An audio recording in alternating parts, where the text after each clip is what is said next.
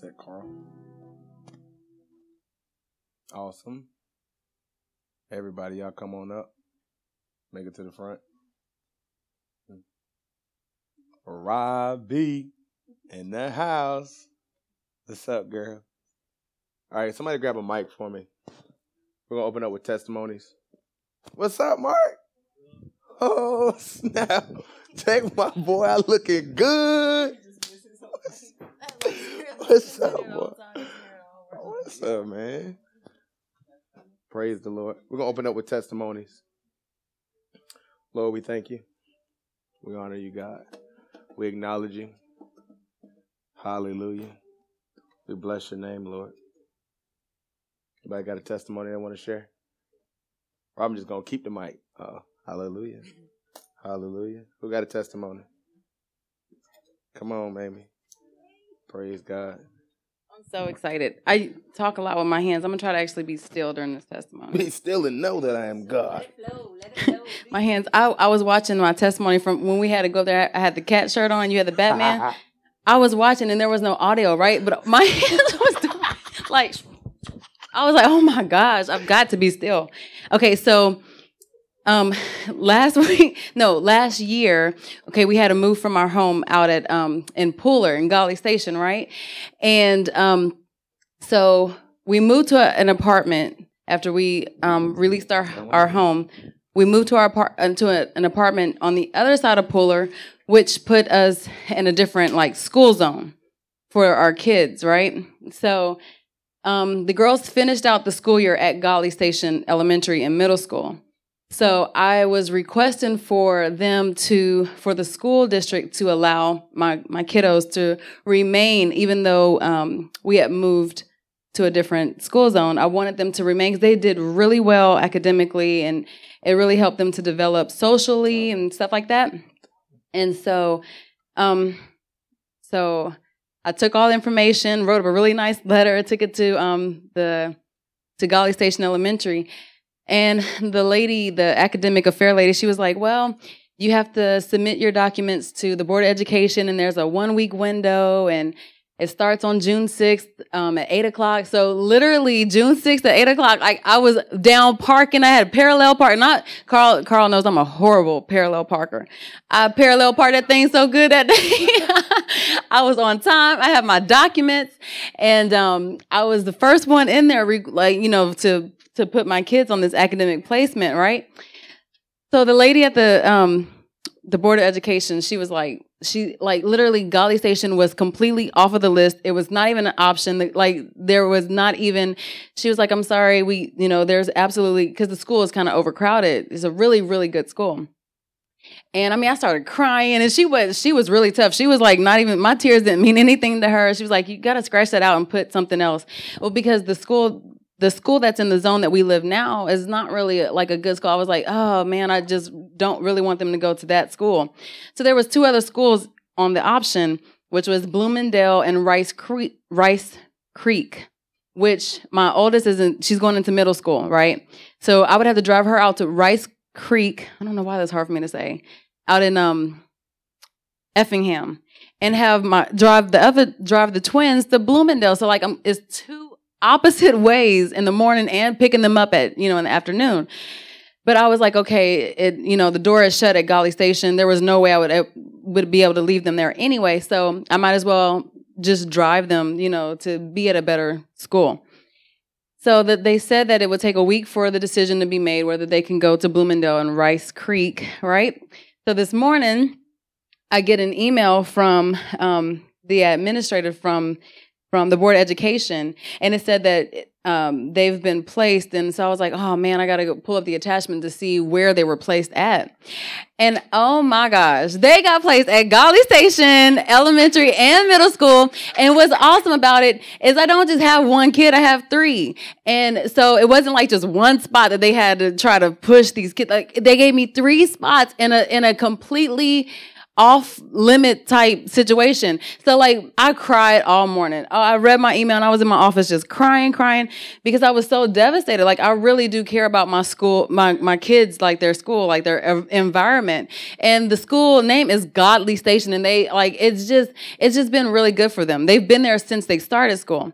So what I got from it is that literally, if you are in a situation or your life is presenting like a circumstance that you have absolutely no control over, then that's like perfect. God literally wants you to get to where you can't put your hands on it. So if it's your marriage that's like kind of rocky, if it's your finances, your kiddos acting up, like a job position you're wanting to open up, if you cannot control the situation, then that's good, because the more you can't control the situation, the more glory God gets. I mean, I look at this.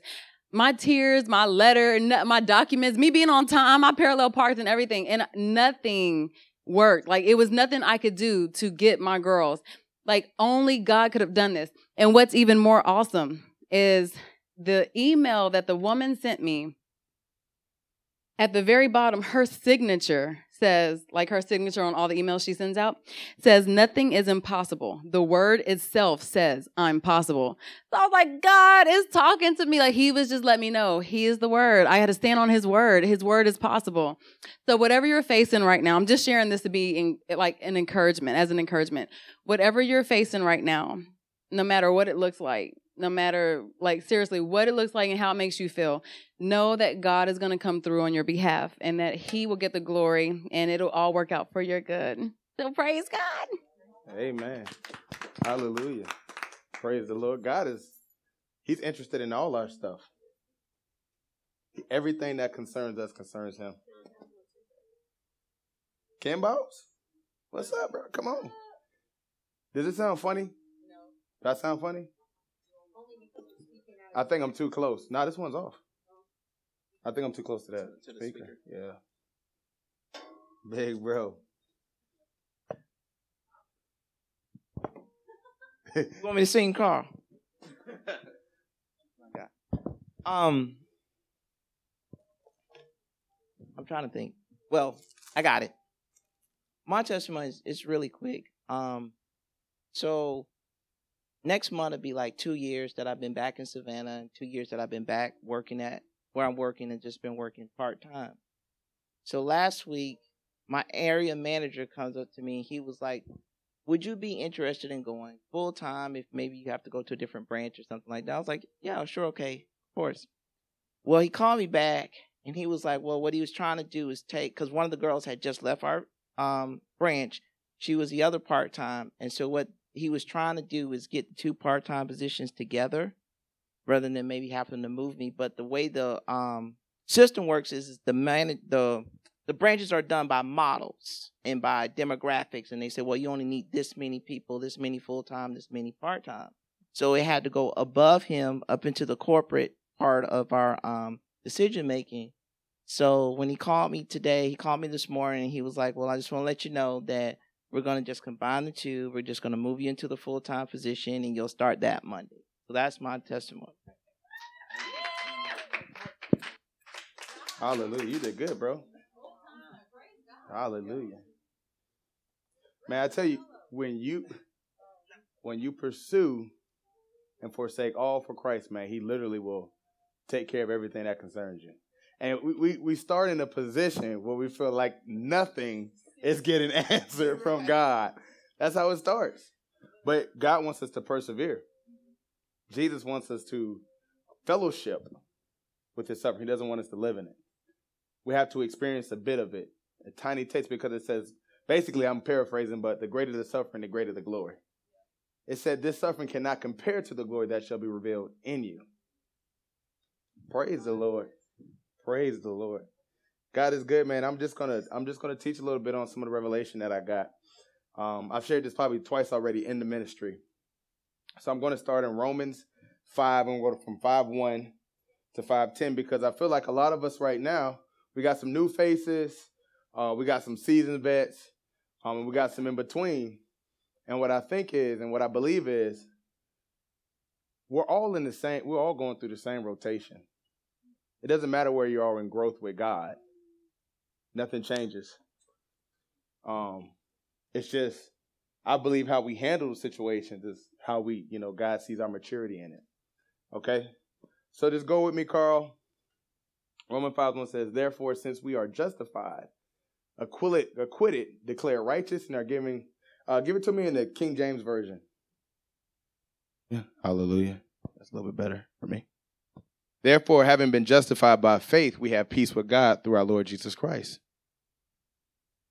through whom we also have access by faith into this grace which we stand and rejoice in hope of the glory of God. I'm going to stop right there. In this Bible, we have a Bible called, it's a New King James Version, but it's called the New Spirit Life. The kingdom dynamic in this Bible says this, and I'm going to point out a few things. It says this. It said the dynamic of God's grace speaks these truths. 1, that God has been reconciled to the world through Christ's sacrifice. 2, the unmerited favor and the unconditional acceptance that we receive from God. 3, these are things that God's grace speaks. 3, an empowerment for a task. Okay? An empowerment for a task. Taken together, these truths bring believers to a place of genuine freedom. I'm going to stop there real quick. When we first start the true walk with God, the conversion experience where I say, I don't want to do anything else unless it includes God. I don't want to live this life anymore unless God is in it. We can, in a sense, feel in bondage. We can feel in slavery. Okay, I'm not having fun. The things I used to do that I used to be enjoyable to me, they don't enjoy me anymore. The people I used to hang out with, I don't really like hanging out with them anymore. Those things, those fleeting pleasures of sin no longer are there, okay? Because you remember back in the day, we used to have fun in our sin. It used to be enjoyable. But now that we come into God, it's not like that anymore. We prefer the things of God, but we don't know how they are. We don't know how they taste, so it's kind of weird at first, I don't know if I really like this, but I'm going to keep trying it out. It's like caviar, some of you guys out there. All right. It brings believers to a place of genuine freedom. This is God's grace, where we are free to obey. I can stop right there. How many times we feel like we are forced to obey God? Like if I don't obey God, lightning bolts are going to come down. Fire is going to come from heaven. Me and Carl talk about this time. The Lord's going to open up the ground and we're going to fall right on in it. How many times do we feel that way? Okay. Free to obey. We are free to obey God, not to obtain his favor. Okay, we gotta move from the place of doing things to get God. From doing things to get God. God is already, you guys get what I'm saying? I shouldn't be doing these things to obtain God's favor. I should not be worshiping to get God's favor. I should not be pulling away from people to get God's favor. I should be pulling away from God, people so I can get more of God, or so I can sanctify myself for the right purposes, okay? Not to obtain his favor, but because he has already given us his favor. Salvation is a whole word. It's complete. It's already done when we receive the Holy Spirit in our heart, okay? But then we grow in it, all right? So everybody receives a measure of salvation as soon as the Holy Spirit comes inside of you. Getting access and releasing that, that's a whole nother story. So that's why we have to grow up in God. All right? Within his unconditional acceptance, given us because of what Christ has done, we are freed from the need to monitor our behavior. All right, check this out. This is grace now. When I was going through my process, we're all still in the process, but when I was going through the process, I was so observant over my actions that I actually took away the power of the Holy Spirit to do an internal work. Because I was so obsessed with doing the right thing. In the flesh, I exercised self-control. You guys get what I'm saying? Yeah. Not in the spirit, in the flesh. So I could look at a girl lustfully and not pursue it through self-control of the flesh. Self-control of the spirit is acknowledging beauty, but not the thought coming in. The thought can come, but it can't go in. All right, now we all know, I'm just going to speak for men. There's a lot of beautiful women out there. I'm just going to be honest. They are. But in God, every person is an assignment. That's what it is. Every person is an assignment. So if I'm in the spirit, I acknowledge and I recognize, but I don't meditate. In the flesh, we meditate on those things. Okay? So through the Holy Spirit, okay, I hope I don't want to get off of this. We're free from that was my biggest thing about women. Tori knows. This ain't no secret to her. This ain't no big old splash in the face. She already know. We talk about it. Continues. That's how I know God changed me. That's how I know God changed me. Because the thoughts that were inside my head that nobody knew about, that I was dealing with between me and God, God fixed those ideals. He fixed those thoughts.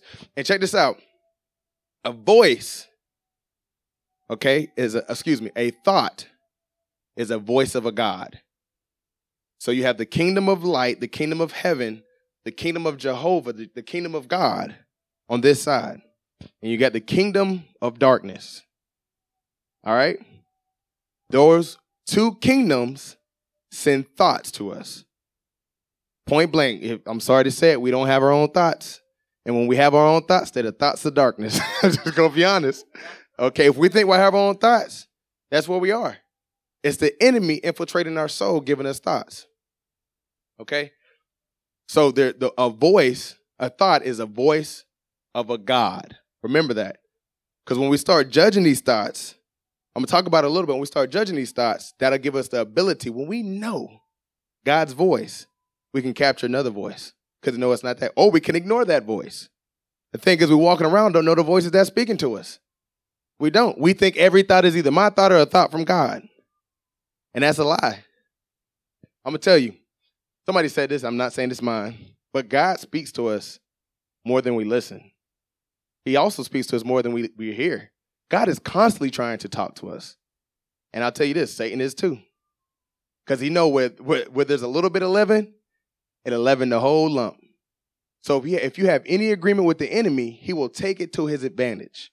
Okay? He will move onto that territory and try to commandeer the rest of it. Okay? Let's move on.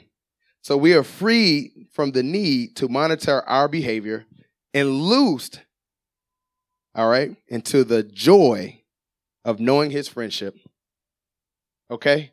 When I come into God, grace gives me the ability to not monitor my behavior. God already knows I'm not perfect.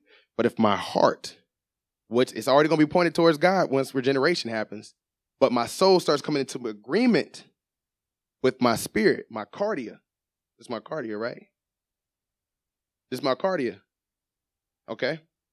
When my heart gets pointed towards God, my thoughts are on God, he knows that I will make mistakes, but my heart is right. So I don't have to monitor my behavior because he's cleaning me up anyway. And then if I move out of that, I can move into the knowledge of his friendship. Knowing that, okay, God died for me. I'm going to talk about that later too. Knowing his person, knowing who he is. And I'm free from the idea like, man, I'll never get this right. Condemnation is a straight lie, right from hell. And I know it very well. I do. It was a good friend of mine for a long time. It's not a friend of me anymore. It's straight from the enemy because condemnation will cause you to lower yourself. It will cause you to lower yourself and walk in false humility. It's a serious lie. And when you fellowship with that, you'll never see the exaltation of God's plan in your life.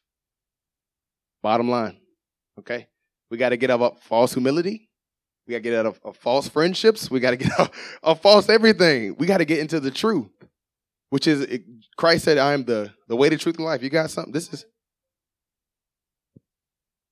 I would just say peace. Because a thought, meaning we can exercise humility, again, out of the flesh. So I can do things to show humility, but in my head, I'm like, I don't want to do this. Same thing with a friend. Oh, I love you.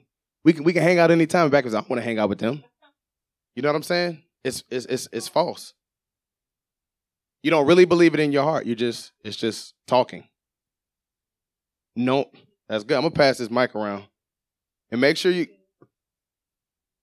praise the Lord. It's gonna be powerful. Listen to this. Listen to this. What I'm getting at because it's chapter 5 going from verse 1 to verse 10. Christ has already done it all, okay?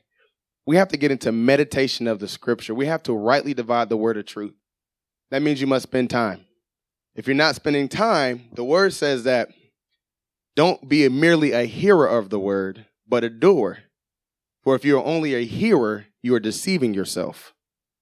Meaning if I haven't got the Rhema word of the day, which I'm supposed to exercise, I am deception. I am in deception. And I'm walking, going down back there. I am walking with a false sense of pride or a false sense of peace. That's the word, peace. Thinking that I know it and I truly don't. That's it, okay? Meditation, I really want to, one of these classes we're going to have to talk about meditation. Because if you meditate on the word of God, he'll start popping words out to you. And if you meditate on those words, he's going to have it manifest in your life. Because he wants you to become his word. That's it. I'm almost done. All right, on this part. So we're going to be loosed into the joy of knowing his friendship. We are focusing primarily on our righteousness only diverts our attention from his loveliness. I'm going to say that again. Focusing primarily on our righteousness only diverts our attention from his loveliness. Okay? I can't be monitoring how I'm doing along this process. I can't be getting to the works of righteousness and the works of flesh in the flesh. I must just rest in God and knowing that he already has it taken care of, which ultimately erodes our dependence on him to produce in us the beauty of his character. This scripture, when I was reading this stuff, it was breaking me down because it was everything I was going through. I practiced my hardest. This is how I was trained growing up. I was trained this way. If you do something, you receive something, whether it be good or bad, right? A lot of us start at it's just works. So if I work really hard at something, I can get good results. If I exercise, I can lose weight. If I work, I'll make money. If I stay up all night, all these different things. But it says, this is what I did in the spirit.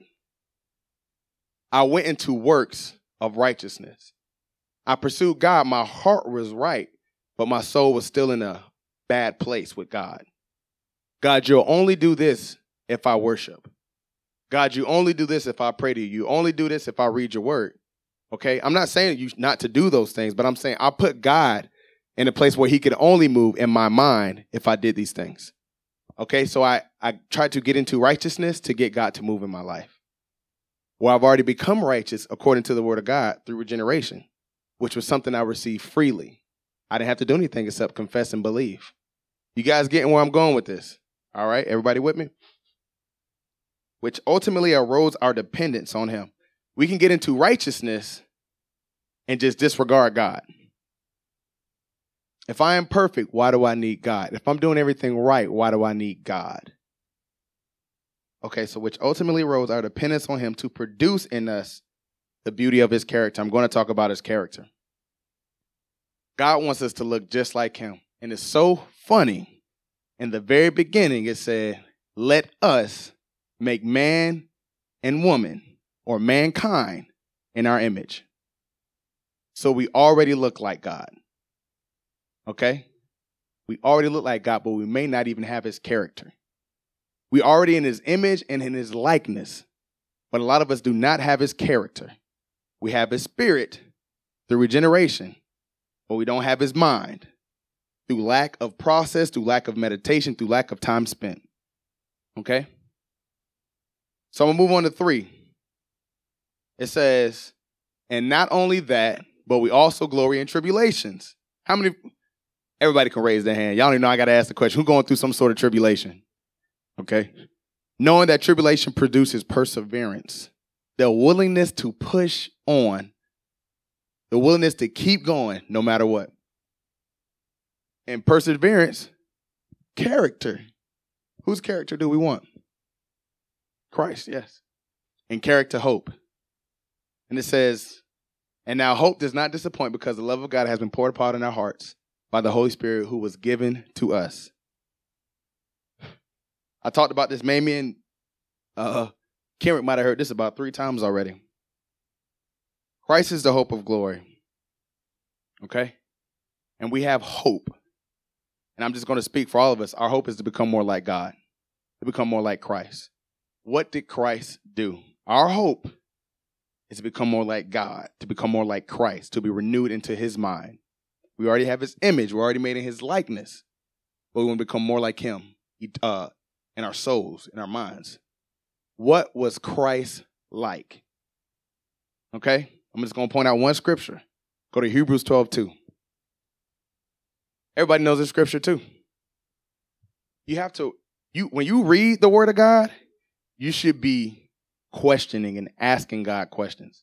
What does this mean? What are you trying to say to me right here? Okay? You should be in an exchange. That's what prayer is. Prayer is talking to God and God talking back. It's not just us talking to God. You enter in true prayer when God starts speaking back to you. Okay? It says, looking unto Jesus. Jesus is the word. So looking unto the word of God, which is the author and the finisher of our faith, who, this is what I want to point out, for the joy that was set before him, endured the cross. Okay? So what did Christ do? Christ had a joy that was set before him, which enabled him to endure the cross, despising the shame, and has sat down at the right hand of the throne of God. Okay, so if our hope is to become more like Christ, let's take a picture and let's look at what Christ is or who he is or what he did. Who for the joy that was set before him. Who all knows what that joy was? Well, Tori knows it. She can't say it. Just for this teaching. Mamie knows it. Kendrick's already heard it. Who knows what that joy was? Okay, what else? Yeah, y'all can put it on the mic if you want. Okay, we were his joy. Todd in the back is... Okay, well, listen to this. Why was Christ sent? That shall no man should perish. But it says in John 3:16, so God so loved the world that he sent his only begotten son, that whoever believes in him shall not perish, but shall have eternal life. Right? And then also says the will of God is that no man should perish. So initially, check this out. Through this regenerated spirit right here, and the little man in there, when we receive Christ in our heart, when we accept God, what does that give us with God? Relationship. So what was the joy set before God, set before Christ? That we would have a relationship with the Father as he has a relationship with the Father. His joy is for us to be reconciled to the all creator, to Almighty God. All right? So who for the joy that was set before him endured the cross? All right, now here's a question. What is the joy set before y'all? What are the joys that are set before y'all? What are the joys? For some people's mates, right? That's not it. Ordination. Definitely ordination. Salvation, wholeness, fullness in every area. What is it? I don't know. We can get specific. Our kids going to a good school, children, wealth, big house, all these. I just know what our joy is. I know what that joy it would be. It would give us joy if we receive that, right? Those are just material things. A true joy is to help bring people into God's likeness. For me, there's no greater joy. Two of my greatest joys is watching a person come to Christ and then watching them go up and choose God. Come on, man. And there's nothing like it. I had it this Saturday. I had the opportunity to pray for somebody to come into the Lord. And check this out. I heard God ask, and during worship, I asked God. I wasn't asking God. God showed me something. He told me I was going to impart some things that night. No joke. It's not even my service. But through worship, this is what I heard. I said, well, Lord, if this is what you want me to do, you'll release it through Gene. I'm not joking, bro. This is what I was thinking. So, essentially, there was 3 boys that were here from youth. And all 3 of them came up at separate times. It was pretty awesome because every time I get to pray for somebody, I have an awesome experience. It's like God will show pictures before me. He'll say words in my ears. Everything needs to be spoken, no joke. So I heard these 3 things in worship, and I didn't think these boys were going to come up. He told me to impart leadership into them, commission them into the army of God as leaders. How cool is that? That's really awesome, man. So I did that, but it was almost over, and one of the boys didn't come up. And I went and I asked Carl to go grab the young man, and he came up. I'm calling him up to impart leadership into him. And as soon as I come up, the Lord said, it's his time. I'm not joking. I didn't think I was going to pray for him for salvation. So I looked at him. The dude's probably a little bit taller than me. I was up looking at it like this. I said, hey, man, you think it's your time? And he's, yes, sir. One of the most, Tori heard it. She just broke out right in the intercession. I don't know when Tori is not in intercession. Let's just be honest. She's continuously in intercession. But the young man, I didn't call him up there to coerce him into giving his life to Christ. I was only going to do what I was asked to do in worship, which was to release leadership into his life at a young age. So he wouldn't be a follower, and he would lead people to Christ. But when the Lord walked up, man, it was crazy, man. The man walked down this is something, this place, boy, this aisle right here, it's wild. But I just looked right at him. The Lord said, "This is time." And it was. You want to know how I knew it was God? The thought came so fast. I couldn't even have thought it. I couldn't even have thought that fast. And my mom was already on something. I'm about to lay hands and just release leadership. No joke. It's amazing that God will show you these things, because I felt like doing worship, and everybody will feel the same thing when you get up and start doing it. God will put a hunger in you to do something, and you will understand what it is while it's happening. And then you start talking back and forth, like, God, what is this that I'm feeling? Do you want me to do this? Why would I do this? This is not my service. And you go into a deep conversation with him, and he'll speak back. I'm not special in that sense. Got to talk to you right now. Are we open to hear from God? Are we truly allowing our spiritual ears to be open?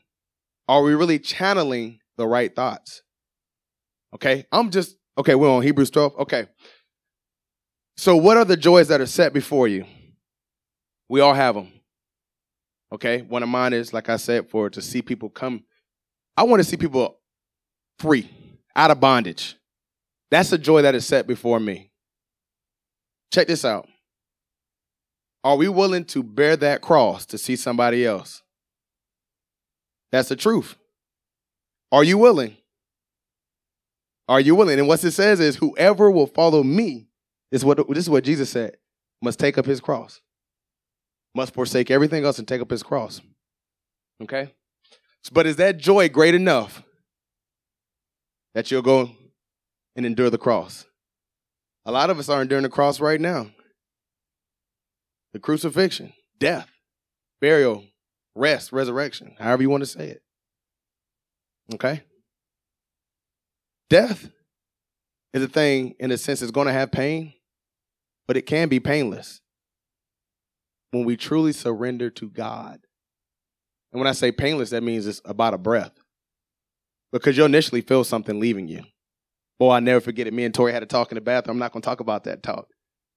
But boy, she told me something that just destroyed me. Carl saw me that day. Carl literally saw me die. And what I mean by that, it wasn't even me that died. It was the person that I created of myself, the person that I maintained, an image, all these different things, a great facade of all this stuff. And when the greatest lie that I had made was chopped down, that image, that facade, all these different things came right along down with it, and your boy was dead. And I'll tell you this, I did feel pain. I did feel suffering. But the moment I chose God, pain lifted. I'm not joking. We have a choice. It can be about a breath, or it can be long. I can speak from my experience. Can't nobody take my experience from me except the Lord Christ himself. I am telling you. All right, let's move along. Okay, so are you willing for the joy set before you to endure the cross, whatever God has laid on your heart? We all have a burden to carry. We all have a cross. The burden is Christ. The yoke is Christ, okay? Just think about this. He already took everything to the cross. Every sin that was committed and that would be committed. Everything. All right? So God already felt it. He already knew. Man, think about when somebody sins against you. When a person lied to you, a person cheats you, or whatever it is, don't it feel bad? It feels horrible. It don't feel good. Think about the weight of the sin of the world on one man. It's unbearable when you think about it. And we get crossed by one person, we're ready just to lose it. We're ready just to go bananas. It also says he despised the shame. When we going through this process, when we've bearing that cross or enduring that cross, people are going to come in and try to shame us. What are you doing? It is not God. You're not following God. You are wrong. And sometimes we can start feeling shameful. That ain't God. That place you going there, that ain't God. Don't live there. That's an occult. All this different stuff. You're going to get it. And I'm going to tell you, it's going to be the closest people around you. That's going to be the first ones, because Satan will use the closest ones to you. No one is exempt. All right? You must know the voice behind the Spirit. You must spend time with God. You must spend time with God. It is a must, because we will be destroyed by thoughts. Whatever starts in here manifests out here. And we will have disaster in our mind, and we will create disaster in our life. For real, we'll have violence in our mind. We'll create violence in whatever it is. You can meditate on God and have God manifested outside. Despising the shame, and has sat down at the right hand of the throne of God. The right hand, we said that's my right hand man. It's like the dude that just like execute everything you need him to do. Hey man, you take care of this. You'll do that. He said at the right hand of God. All subject, all power, all authority, all things are subject to his power. All of that. When we, for the joy that was set before us, endure the cross and despise the shame, we can sit together with Christ. With him. Not without him. You have to have it with him. And when you're sitting up there with authority with him, you'll only say what he's telling you to say. You won't move on your own. You won't be trying to call down fireballs for some people that won't let you in their house. You won't be doing none of that. You'll be only speaking what the Father says. That's what Christ did. All right, I'm going to move on to something else before I move down to Scripture. Because this is something that really touched me. It's something I'm meditating on because, sometimes you can hear from God, but you don't really know how to articulate it. You don't really know how to get it out. It's in, go to 1 Corinthians 2:8. No, go to 2:6 first. Sorry. It says, however, we speak wisdom among those who are mature. We're speaking wisdom, right? Yet not the wisdom of this age, nor of the rulers of this age, who are coming to nothing. I can go on that for a good minute. Next verse, please. But we speak the wisdom of God in a mystery, the hidden wisdom which God ordained before the ages for our glory. Really listen to these scriptures, okay? Next. Which none of the rulers of this age knew. For had they known, they would not have crucified the Lord of glory. Let's go back. Start at 6 again. However, we speak wisdom among those who are mature. He's basically saying, I can tell you this. You guys can listen to this. You're ready for this. Yet not the wisdom of this age, nor of the rulers of this age who are coming to nothing.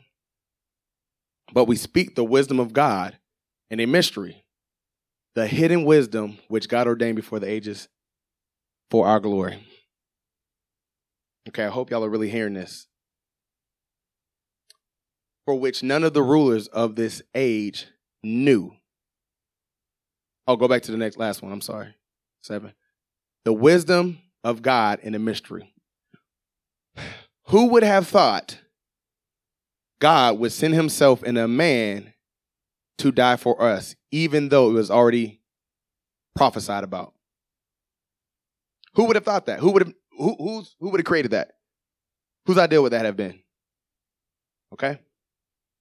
So we speak of the wisdom of God in the mystery, the hidden wisdom which God ordained before. This was already ordained for our glory. This was already to be for our glory. Next scripture, please. Which none of the rulers of this age knew. They did not know. For if they had known, they wouldn't have crucified the Lord of glory. Satan is so dumb. He is so silly. The only person that can look at the person who created me and say, I am better than you. I can do your job better than you. I should be God. And then actually try and do that. A complete idiot. I'm almost done. A complete idiot. The word says, which none of the rulers of this age would have knew, for if they had known, they wouldn't have crucified the Lord of glory. Rulers of this age. What is Christ? What is Satan in this world? The ruler of the air.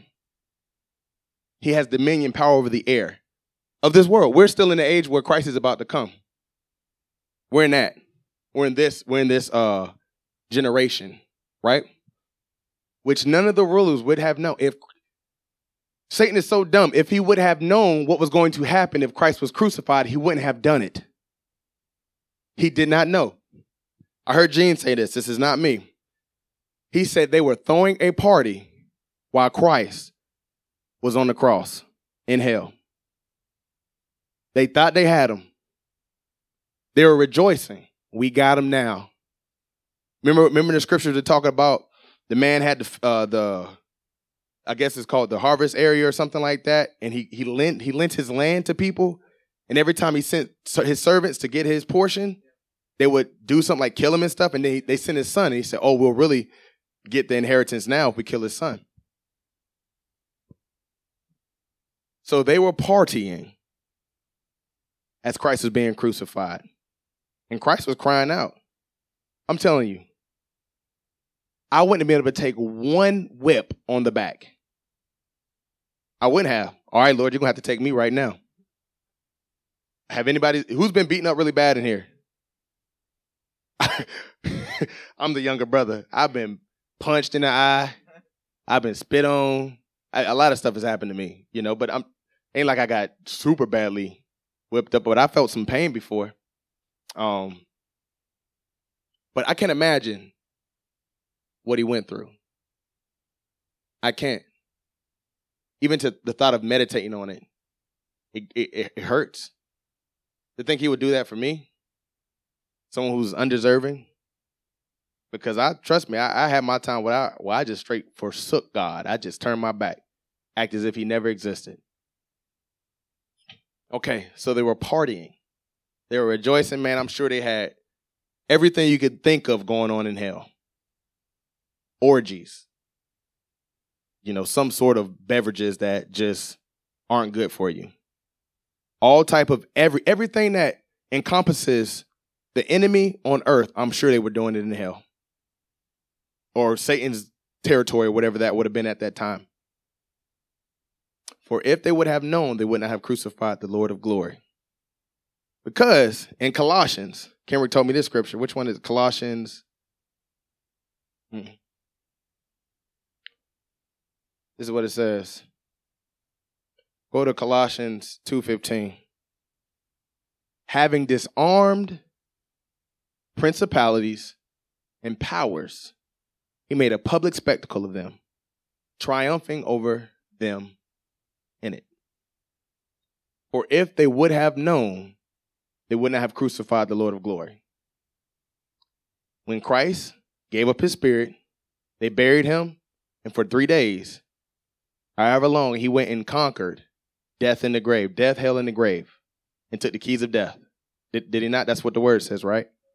Okay. I can just imagine Christ entering Satan's domain and saying, come over here, boy, and beating the stank out of him. I'm not joking. I can literally imagine, and just dragging him by his, when people get beat up real bad, somebody got him by their collar. I can just imagine the whipping he put on him. And then it says that he made a public spectacle. Because if he would have known, he would have not crucified him, because what was to happen was we were going to be reconciled to our daddy. And we, who were made in the likeness and image of God, was going to walk in the authority that was once ordained as it was in the garden. This man just so dumb. Blew right over his head. Right? Because I want you to know, spirits recognize spirits. So when Christ would walk up to a demon-possessed man, the spirits would cry out and say, Son of God. The demons, which were subject to Satan's rule, recognized that he was God. How dumb could Satan be to recognize God and think he has him conquered on a cross? A cross, a piece of wood. All right? Almost done.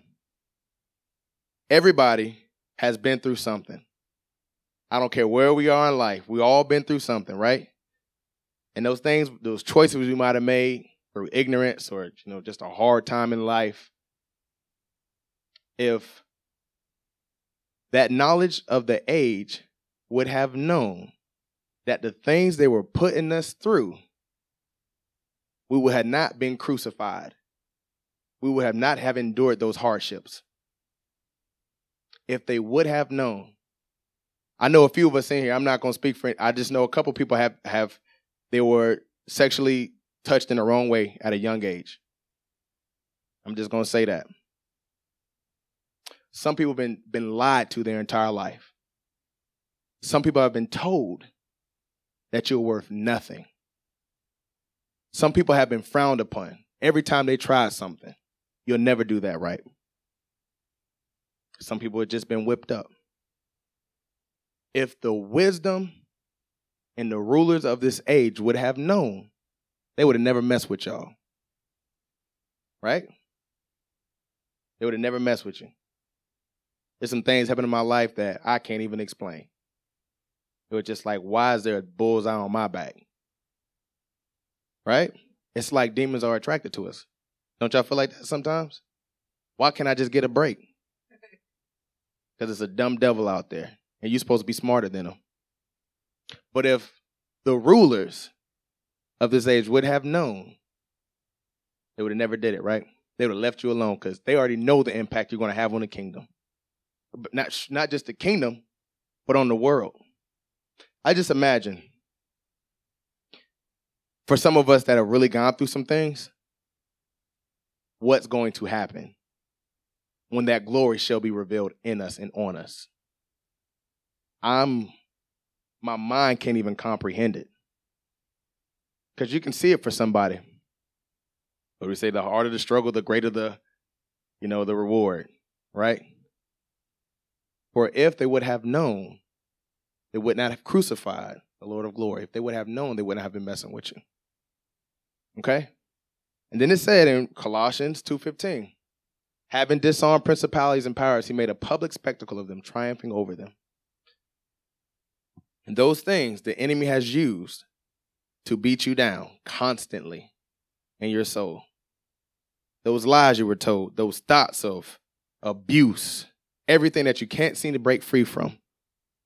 Christ himself is going to make a public spectacle on your behalf for those issues, for those things. Christ himself.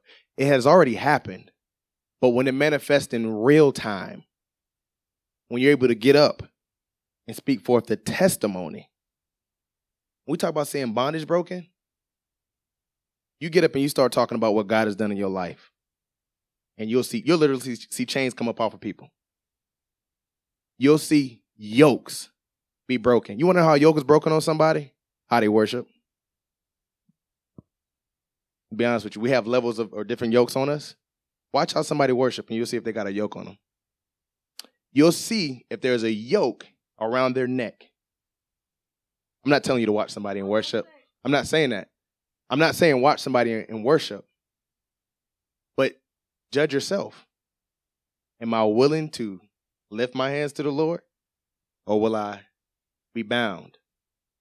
That's what a yoke, y'all remember what a yoke? Medieval times, that's the only reason I know what a yoke is, because medieval times. And when they wanted to make a public spectacle of somebody that might have stole something, they put you in the middle of everything, and they did just like this. You was like this in front of everybody in town. Had to walk around. I ain't never seen nobody worship like that. I've seen people bent over. I've seen somebody lay prostrate. We're talking about freedom, right? I want Satan to know how free I am. So every time I get in worship, I'm going to lift my hands. Joker ain't got me bound. I don't care what lie he told me. I don't care what lie he told y'all. Y'all free too. By the blood of Jesus Christ. But he's going to make a public spectacle on your behalf. I don't know how else to say that. Basically, he's going to reverse the things, add his blood, add his glory, add everything on top of it to make Satan look dumb. Make him wish he never, ever did it. That's what it is. Okay? We're almost done. But isn't that awesome? Words can't, I don't, later, bro. Love you, man. I can't put words to it because that should give you hope. Some of us been fighting the same battle for the last 5 years, 6 years, our entire life. I don't know how old everybody is. For real. It's been the same yoke. I know what yoke I've been carrying the longest. Let's just be honest. I know what's been hovering around me, trailing me, waiting for a moment to pounce because of what I'll say. You give the enemy access to you by what you say. Straight up, man. You do. You give him access to you by what you say. So I know what's been trailing me. We all know what that thing is. But I want to bring it to you like this, man. It's not for nothing. It's so his glory shall be revealed in you and on you. Let's go back to Romans 5. No, Romans 6. And then we're going to finish up with these last scriptures. Romans 5:6. For if they would have known, man, they was partying in the second heaven. I don't know what their word is for hallelujah. I don't. The enemy, I don't know what their highest form of praise is. I think it's an orgy, to be honest with you. I think that's what their highest form of praise is in the dark kingdom. But I can just imagine the party that took place. You know, Satan deceived 1/3 of the angels. The man has a way with words. Wouldn't you agree? To look upon God. I wouldn't even say they looked at God because he's so glorious, but and still want to turn your back on him? You got to have some level of influence. All right, it says, for when we were still without strength, in due time Christ died for the ungodly. For scarcely for a righteous man will one die. Yet perhaps for a good man, someone would even dare to die. All right? But basically what it just said, when I wasn't right with God, when I was a sinner, when I was jacked up, one might die for a good dude. One may die for a righteous man. But I don't really hear of anybody dying for somebody who's not good, for a bad person. Next scripture, please. But God, it didn't say Christ, but God demonstrates his own Lord's love towards us, that while we were still sinners, that bad person, Christ died for us.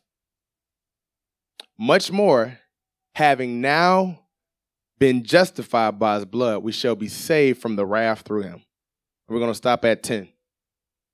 This blew my mind. How many of you know you're saved? We know we gave our life to Christ, right? Me too. It says, for if when we were enemies, we were reconciled to God through the death of his son, much more having been reconciled, we shall be saved by his life. I've already received Christ. The word that, when I meditated on the word that popped out to me was saved. If I'm already saved by him, why am I saved again by his life? These are questions that I'm asking. I've already been saved. So why is the scripture telling me that I shall be saved again by his life? You guys get where I'm going? I'm already saved when I receive Christ. Why does it say I shall be saved again if I'm already saved? The Greek word, I don't know how you pronounce it, but the Greek meaning of the word saved means this: to deliver, protect, to do well, to preserve, and to make whole. So when I meditate on the word. I find out what the word means in Greek. And then when it gives me definitions, whatever word pops out me in that's what I place in the place of the scripture. Okay? For if when we were enemies, we were reconciled to God through the death of his son, much more having been reconciled, we shall be made whole by his life. All right, let's go back. What is the joy that is set before us? What is the hope? What is our hope? Right? This scripture, go to it in the Amplified for me because I'm about to really just finish it off. We shall be made whole by his life. We shall be made whole by his life. How many people here have a lack? Relationship lack, money lack, whatever lack, clothing lack, I don't know, job lack, whatever it is. We all got a lack, right? You can get to a place where you don't have a lack. You have an abundance of everything. For if while we were enemies, we were reconciled to God through the death of his son, it is much more certain now that we are reconciled that we shall be made whole through his resurrection life. Okay? I went to Amplify because I read in Amplify for the first time this morning. I was going to break it down. The word much and more in the other part, the New King James Version, means abundantly more. The actual word much means like abundantly more. And then he put more in the back of it. It was like even more, like to an overflow. So here it is. The fact that I've come to God, it was in God's heart so much that while I was a sinner, he would send his son to die, that I shall be reconciled to him. But God is even more willing, the fact that I've already come to him to make me whole. He's more willing to make me whole now that I've come to his son than he was even willing to have me be reconciled to him. Do y'all hear what I'm saying? Yeah. I talked about Tori was reading in the word, and she talked about the multitude of waters, how powerful it is. And when multitude of waters, it's like the multitude of seas, that's what it's called.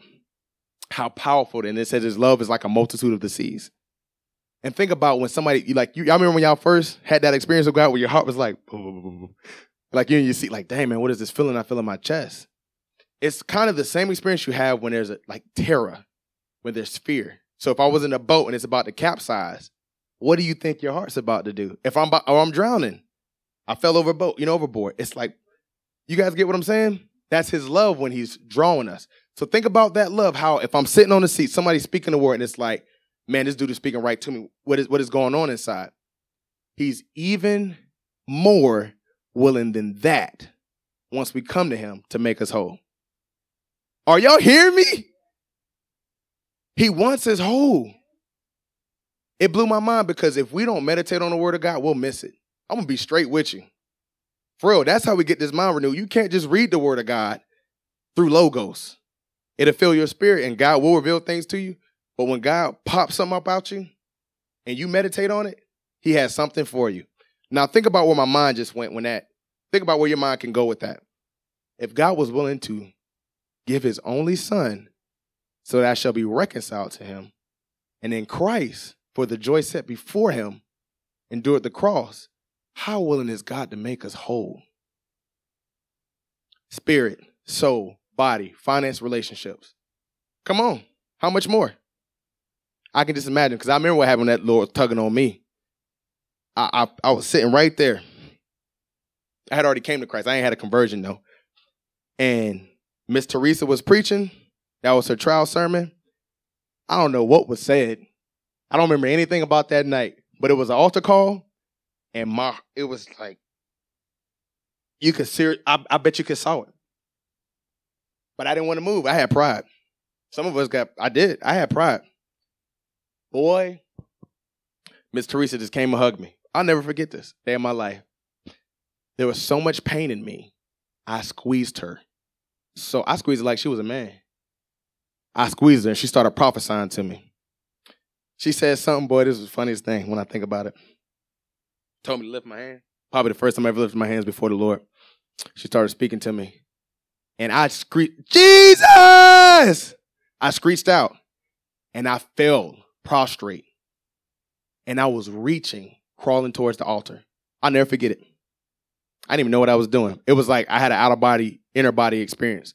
Like my body was literally crawling to get to the front. I'm not joking. I was so in shock that my body was having convulsions in the seat. I don't know if you remember that. I was jerking. I didn't know what I was experiencing. I'm not joking. But if God is so willing to have us, and if he is so willing to have us that he would sacrifice his son, man, it's basically on a platter for us to be made whole. We're already in God. We can hear from God clearly. God is going to speak to you, and you're going to know it's him. Straight up. So if that's that, what's really holding us back? Ourselves. Lack of belief, lack of knowledge. It says we perish for lack of knowledge. No vision. Perish for no vision. You can go down the list. But God, I want to say he has made it easy. We have to lay down our life for another person. Essentially, I need to lay down my life for Christ. I'm willing to give up the life that I once wanted for the life that he's always wanted for me. We have to let it all go, forsake everything. I hope this was good. I hope it was tight. Probably the best way I've ever articulated. I was talking, it's hard when God starts speaking to you. And I'm not saying it's hard. Like, you can hear it the way you want to say it. But when you start to manifest it in the natural, it sounds like mumbo jumbo sometimes. It's like everybody's looking at me like I'm crazy. I'm repeating myself 10 times. But the word much more was saying abundantly more, greatly more, exceedingly more, all these different things. And I'm like, okay, God, I'm living for you. I've chosen you. I'm really trying to live righteously. Why haven't these areas in my life been made whole? I was reading, popped that scripture out, and I started doing it, studying it. He basically said, I'm much more willing, Chris. You don't understand how willing I am to make you whole. That's where your lack of knowledge is. You don't understand how willing I am to make you whole. You don't have that revelation. I've been reading this for a week. This one scripture, it says, for if when we were enemies, we used to be enemies of God. We were reconciled to God through the death of his son. I can't imagine a person dying for a bad person. Much more having been reconciled, we shall be saved by his life. Meditating on that one scripture. I don't read nothing. If I read something else, it's for a brief second because God is like teaching me something. Like that, if the wisdom would have known, if the principalities or the rulers would have known, they would not have crucified him. I think that's really good. I think that's super awesome. The word also says that when we know God and we rebel against Christ, we crucify Christ again. That's what the word says too. We can crucify Christ through disobedience. I can go right to it. Y'all want me to? No, I won't go to it. That's it. I don't have anything else. I hope y'all got something out of the teaching. Anybody got any questions? All right. We pray. Lord, you got something, baby? This is my wife. I'm proud of her. I am proud of this woman. Words can express. Words can express. She is changed through submission to the Godhead. Not to the manhead. To the Godhead. She has really allowed God to infiltrate her life. And what a woman should do, I'm going to say this very lightly, she should consult with her husband. She would. When Tori has questions about something, she doesn't hesitate to ask me. That doesn't mean she asked me first. I know she asked God. Tori spends numerous hours with God. It's astonishing. But if it's something that is like continuously on her heart, baby, tell me about this. This is when when the gift is really getting pulled out of me. Mimi comes home with a question all the time. I want them to ask questions because it's really challenging the spirit in me.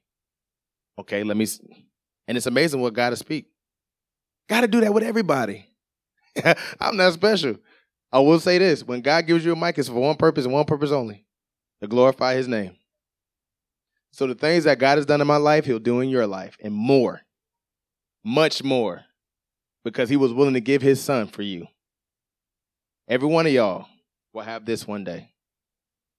And when you do the right thing with it, if you don't do anything else, Lord, I give you glory. I give you honor. I'm telling you, an atmosphere will change just by saying that. I don't care where you are. We're moving into this new move. I know me and Tori, for sure, but moving with the quickness of the Spirit and watching when God shows you something and just doing it on impulse, doing it thoughtlessly. Have you ever heard that word? Thoughtlessly? You know, sometimes we speak thoughtlessly, but when you get unto God and renewed to God and you move thoughtlessly before him, we're talking about the heaven gates, the heavens opening up. I mean, for his glory to come down, not for the blessings to come. For the glory can come down and to move through you, to be a carrier of his presence. Man, there's no more fear in his kingdom. We need to get to the place that when we speak, things change. I'm not saying I'm tired of laying on hands every time I pray for somebody. I have an awesome experience. But I want to get to the place where when I see something, I call it out and it leaves. If I see something, it's the truth and there's an exchange. I don't know. Whatever happens, if somebody's in a wheelchair, you're supposed to be walking and just walk away and they're getting up out of the wheelchair. Simple as that. That's where I really want to get. This is flesh. God don't need that. He put it on us so we can have it, so he can have access to the earth. But God spoke the earth into creation. All right, let me pray. Lord Jesus, I love you. I thank you. I honor you. I just give you all the glory. I thank you for your word. I thank you for your revelation. And I ask that tonight you give us a new hunger, a deeper hunger and a deeper thirst, as if we haven't ever tasted your goodness before, God, and we wanted it. Give us that hunger. Give us that thirst for your presence, your word, for worshiping you, God. We thank you that we can worship you. I thank you, Lord, that I can open my mouth to you, Lord, and just tell you how awesome you are. And I thank you that I can lift my hands to you, God, because you have set me free. I bless you. I just say thank you for changing my life, my wife's life, and the lives of the people around us and in here. And I thank you that you're just doing a miraculous work. Let this word tonight be on good ground. And let it be rooted and grounded, that for it may bring good fruit and a fruit that shall remain. We love you, Lord. In Jesus' name, amen.